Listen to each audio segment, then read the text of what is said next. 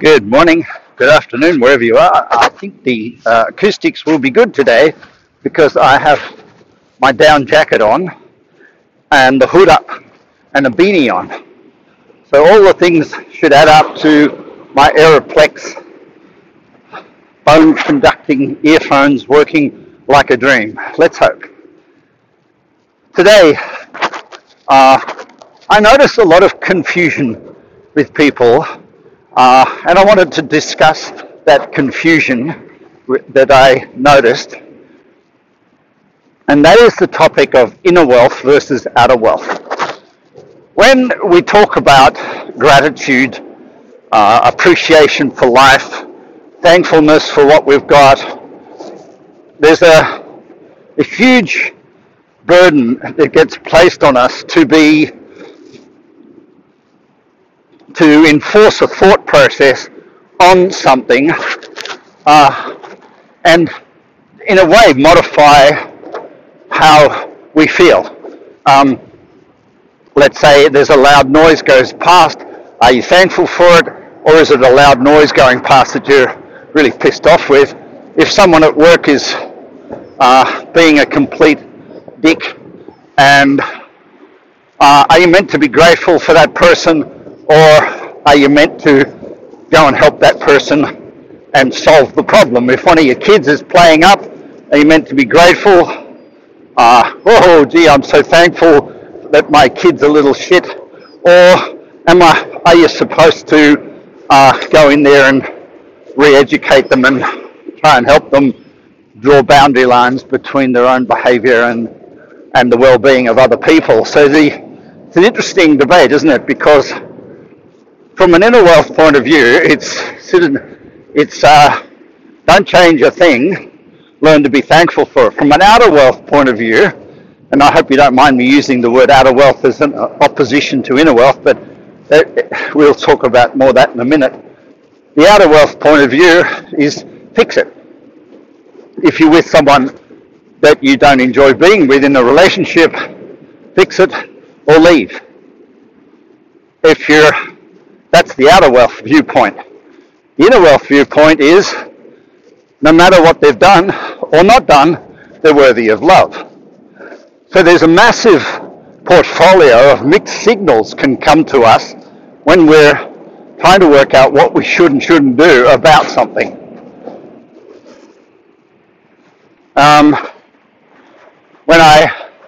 When we score ourselves on the VIP circle, for example, we say, I'm 6 out of 10. But 100% of that score, the 6 out of 10, is from an outer wealth viewpoint. So let's just talk quickly about what is outer wealth and what is inner wealth. Firstly, outer wealth is emotion. So every score we give ourselves on an outer wealth viewpoint has built into it emotion. So what's an emotion? Which I guess is really important to ask, because if we're scoring things on emotion, we should know what emotion is. And that, to a certain degree, they're unchangeable. So emotions are sensory inputs. You see, you feel, you smell, you taste, you touch, you hear. The sensory inputs are the triggers that cause emotions. So you cannot separate emotion from the senses.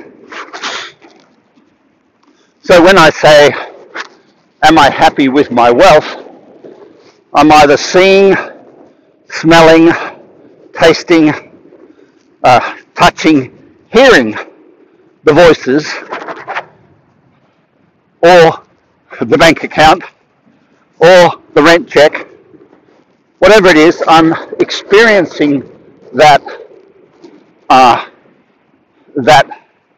financial situation from a very sensory point of view. And indulgence in the senses is a wonderful thing, because that's where great sex comes from, it's where friendships come from, it's where parenting comes from, it's where theatre, dance, movies, Netflix, work, collaboration, 360-degree feedback. It's where all these things come from. And so, to a degree, we are 100% encouraged to be sensorily aware and sensorily vigilant. If we're not, we don't smell what they say in the old quote, we don't smell the roses.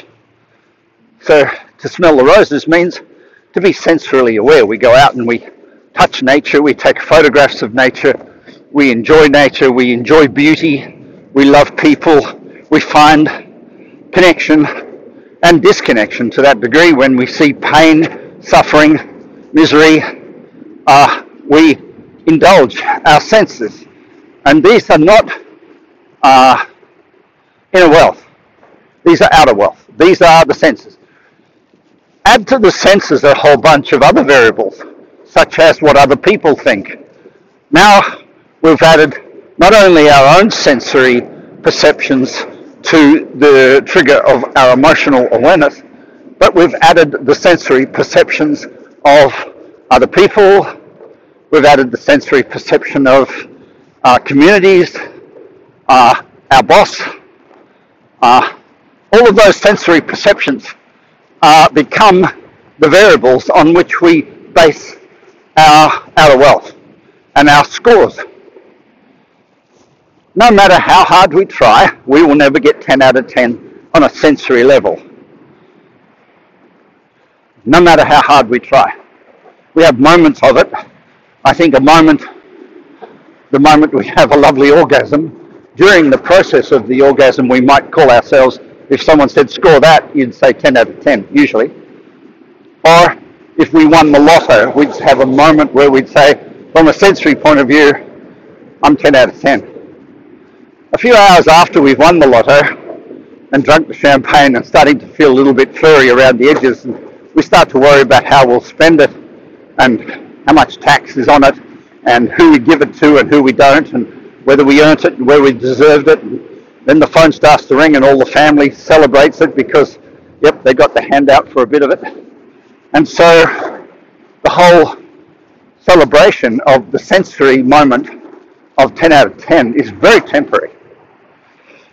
If you were to say, write down your goals tomorrow and say, my goal is 10 out of 10 in my relationship, the moment you get 10 out of 10, the opportunity to be better than 10 out of 10, which is 11 out of 10, arises. And so 10 becomes 9 because there's a new 10. And that's the growth rings of a tree. So you can understand, I hope, that from a outer wealth point of view, 10 out of 10 is not meant to be achieved anything more than instantaneous gratification, it's called. So we instantaneously gratify ourselves with French food. About half an hour later you feel like a slug because you've had so much cream and so much glug. The next morning you can't poo because it's so hard to digest. But instantaneously gratified, it was the most magnificent thing you've ever tasted. There's an outbreak of venereal disease of syphilis down in Melbourne. And there's a lot of people walking around saying, well, while I was doing it, it was spectacular. Instantaneously I gratified myself, 10 out of 10, but the long-term consequences are a 1 out of 10 because now I'm itchy 24/7 and dribbling horrible pus from places that pus shouldn't drip. So instantaneous gratification always has consequences. They're not always bad. These are the outer wealth, sensory perceptions, and why they're so hard to control, so hard to understand. Because we don't want to deny ourselves our sensory perceptions. We don't want to become disinterested in theatre or unmotivated to achieve a buck or to build a better garden, to plant a tree, to make the world, save the dolphins, to change the water level. So on the one hand, we have the outer wealth, drumming and drumming and drumming and beating that drum and playing the electric guitar and rattling our brain for attention. And we get confused between instantaneous gratification, which has long-term negative consequences, like, let's say, drinking a McDonald's thick shake, which on an instantaneous gratification might taste spectacular, but when you get fat like a horse and your lower back starts to blow out and your stomach bloats and all these things, and you start farting in bed and doing all these things that McDonald's thick shakes cause, you might say the instantaneous gratification has its downside, and then you might start complaining about the downside of things, not even acknowledging the instantaneous gratification that comes from them. A good example of that is depression. Depression is the consequence of instantaneous gratification, 100%. The gratification very often for a person who's suffering from depression can be internal. So they can say, I want to feel this, I want to feel that, I want to be this, I want to do that. That's the internal instant gratification, the fantasization, the expectation, or whatever it is internally, but doesn't get fulfilled externally and causes depression. So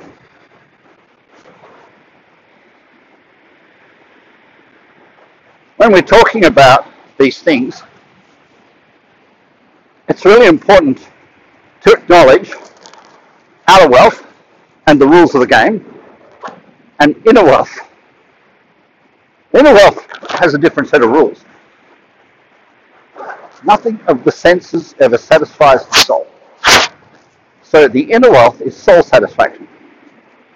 So if nothing of the senses, which is all of the emotions, expectations, hopes, dreams, judgments, that we have, feelings, sensory perceptions, gratifications, all of those things never satisfy the soul.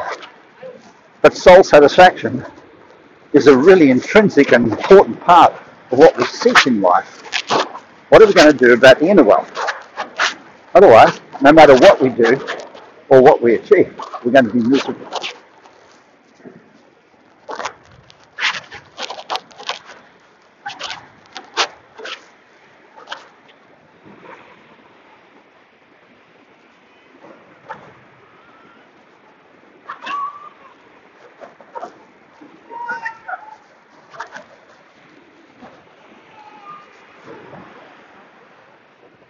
So, what are we going to do about the inner wealth? Well, that's where I come in. Because I'm not here to tell you what you should seek and not seek from an outer wealth point of view. I'm here to help you be clear on that and make sure that you know the process of achieving it, and you don't take the long road, which is the road of instantaneous gratification. But you take the short road, which is one step in front of the other, know what you want, experience all the beauty of life, all the love, all the affection, all the sensory perceptions that you want in order to achieve what you want. But be careful, which is the hard part of my job, be careful of seeking sensory gratification that takes you off in tangents to the thing you say you want. Then there's an argument between the outer wealth and the outer behavior. And when behavior contradicts ambition or aspiration, then we have a war, a battle royale. Let's get back to inner wealth. Nothing of the senses ever satisfies the soul.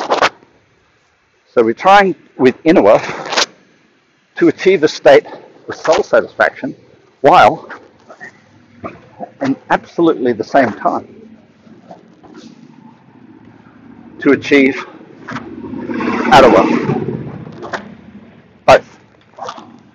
So it's like if you have an orchestra and you're the conductor of the orchestra, you want the violins quietly, sweetly serenading a tune, while the drums and the trombones and the bass beat out a rhythm, the outer wealth. You want them both. It's an incredible opportunity to feel inspired on the inside and yet dissatisfied or hungry or goal-driven on the outside. What a gift. The thing about inner wealth, and I'll talk about how to achieve it, the thing about inner wealth is it has no negative duality. So by achieving soul satisfaction, there is no consequence, negative byproduct of it. The other part about inner wealth, it's absolutely supportive of the disciplines and the skills and the attributes that make outer wealth possible. So there is a synchronicity between the work you do on your inner wealth and the achievements you want to achieve on your outer wealth. There's a synchronicity between them. And that's beautiful to hear, because it means inner wealth is not a journey unto itself. We hear so often the quote, as above, so below. And so inner wealth is above, outer wealth is below. So the more you achieve in inner wealth, the more powerful that gets, the more you will achieve in your outer wealth. And outer wealth by design. I'm not talking about outer wealth by random serendipity of bumping into people. I'm talking about manifestation, which is the process Troy and I are talking about on the Change One, Change All podcast at the moment. Manifestation. But we're only talking about outer wealth. If you listen to it really carefully, I'm tapping into the ideals of inner wealth at the same time, without splitting them apart into the two separate states that they are. So inner wealth is achieved by feeling like you're a lucky fucker. FKR, lucky fucker. Inner wealth is a connection to the soul. And that connection to the soul is only available when you understand how life works from a universal viewpoint. So from an emotional viewpoint, life's a bitch, has its ups and downs. You get liked and disliked by people, you get loved and dumped by people, you win and lose. But in inner wealth, there is no lose and there is no win. There is purely unconditional and unadulterated inspiration. I'm standing here now on Benbuckler, Bondi. It's a big stormy sea. The waves are smashing. If you swam in that, you'd die. Outer wealth.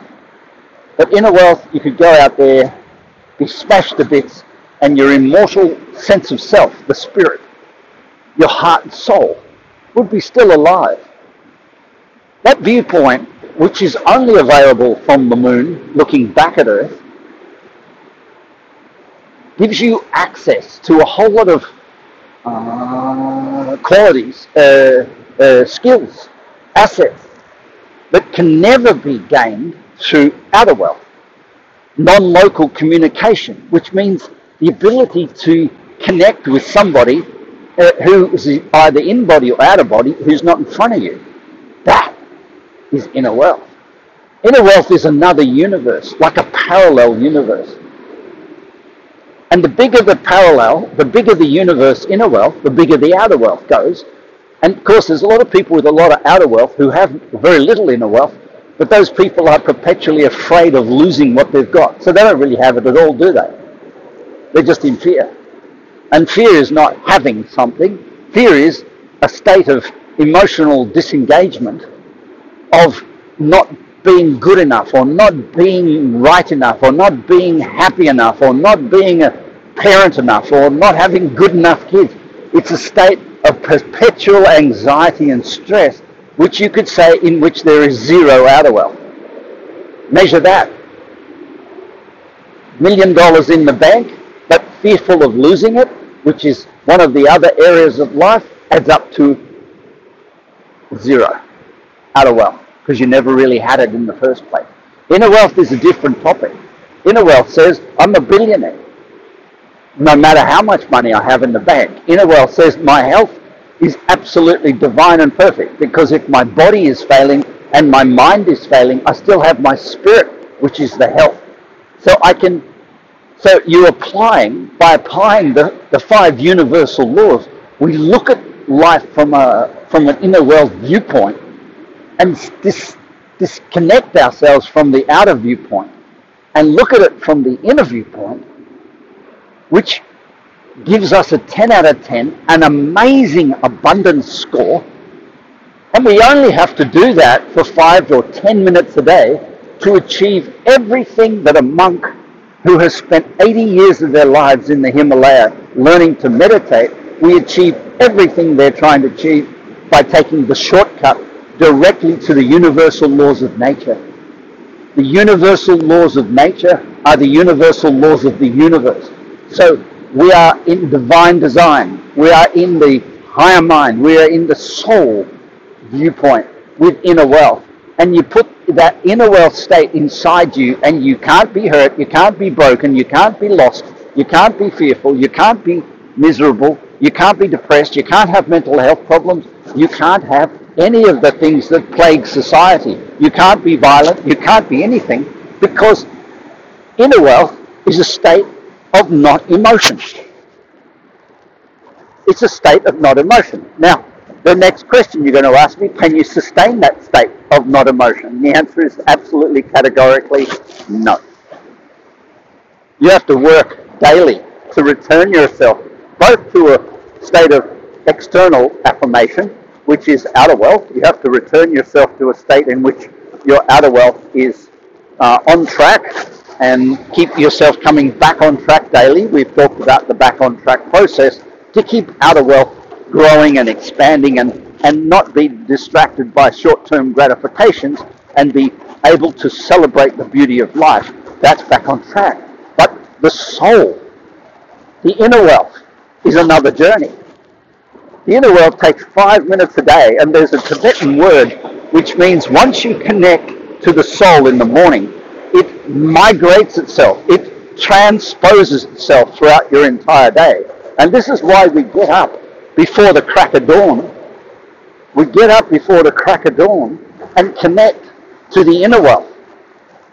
Now, the journey into inner wealth is through gratitude. So we go, let's go out in nature and be thankful for the trees and the flowers and the birds. But that's only the step in the journey. The ultimate realization of inner wealth is 10 out of 10 in all 7 areas of life, which is a state of abundance, can only be achieved by understanding the universal laws of nature, only be achieved by seeing the perfect symmetry, the perfect balance, the perfect abundance, the perfect hierarchy of as above, so below. And when you see that for 5 minutes a day, that's all it's going to take, sitting in a coffee shop, on a piece of paper, with a circle, with crosses through the circle in the 7 areas of life, and testing yourself to say, do I see 10 out of 10 in all 7 areas of life? If the answer is no, do the work, connect to the inner wealth, and then set and forget, walk away from it, because it's there. And as the Tibetans say, once you find it in the morning, it stays with you for the entire day. It doesn't last more than the 12 hours of the waking day, and that because it doesn't need to, because at night, as you close your eyes, that peace for sleep, and if you've got the outer wealth satisfied and you're not working on short-term gratification, you will fall into the soul. You will fall into the spiritual realms of sleep, and sleep deeply. And your aura ring will measure it. Not really. So, that separateness between inner wealth and outer wealth, and the connectedness between the two, is such a mystery. Religions support outer wealth. They have no interest in inner wealth, because inner wealth to a religion is self-dependence. It's connection to God without a middleman, without a transmission station. It's radio beacon to your soul, direct. No intermediary. And that, of course, would cause all religion to falter, because they place themselves as the intermediary, the book, or the temple, or the church, or the synagogue, whatever it is. They place themselves between you and your source. So they become, and they claim to become, the resource for inner wealth. But as soon as they do that, they're talking about outer wealth. And that's fine. But let's be clear. There is a path to inner wealth, the Zen path, the straight path. It's through the universal laws of nature. It's 5 to 10 minutes a day, which is not a lot, sitting by yourself with a cup of coffee, with a piece of paper, drawing a circle, working out how you're 10 out of 10 in each of the 7 areas of life. And you sit there and you get a smile on your dial. You'll feel this absolute calm come over you, this deep peace, and then the coffee will kick in, and then it goes, okay, now it's back on track.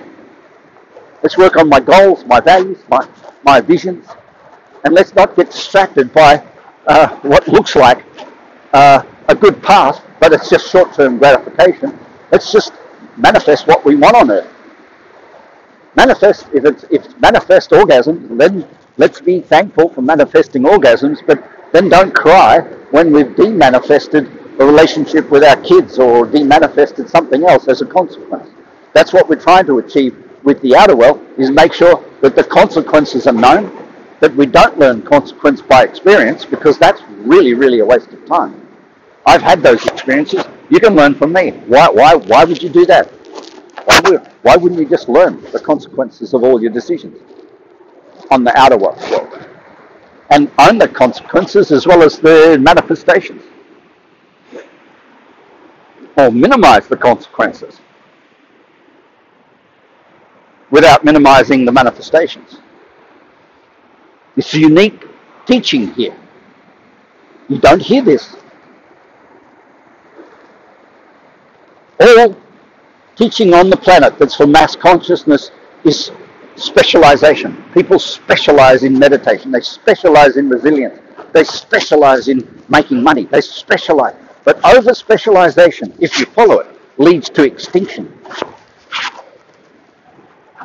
And that's the topic of another podcast on another day. I'm standing here on Ben Buckler, watching this most enormous storm with swells and I can see the magnificence and the consequences of this magnificent scene that I'm watching. Is the beaches are getting washed away, people are catching cold, there's going to be an inevitable drowning. The shipping is closed, all sports shut for the day. I can see the negative consequence of this beautiful experience I'm having here today. So I can have both the outer wealth and recognize the manifestation, the positive, the negative. And I can also experience inner wealth and see I'm standing here, I'm 10 out of 10 right now, talking to you. Thank you for listening. Bye-bye.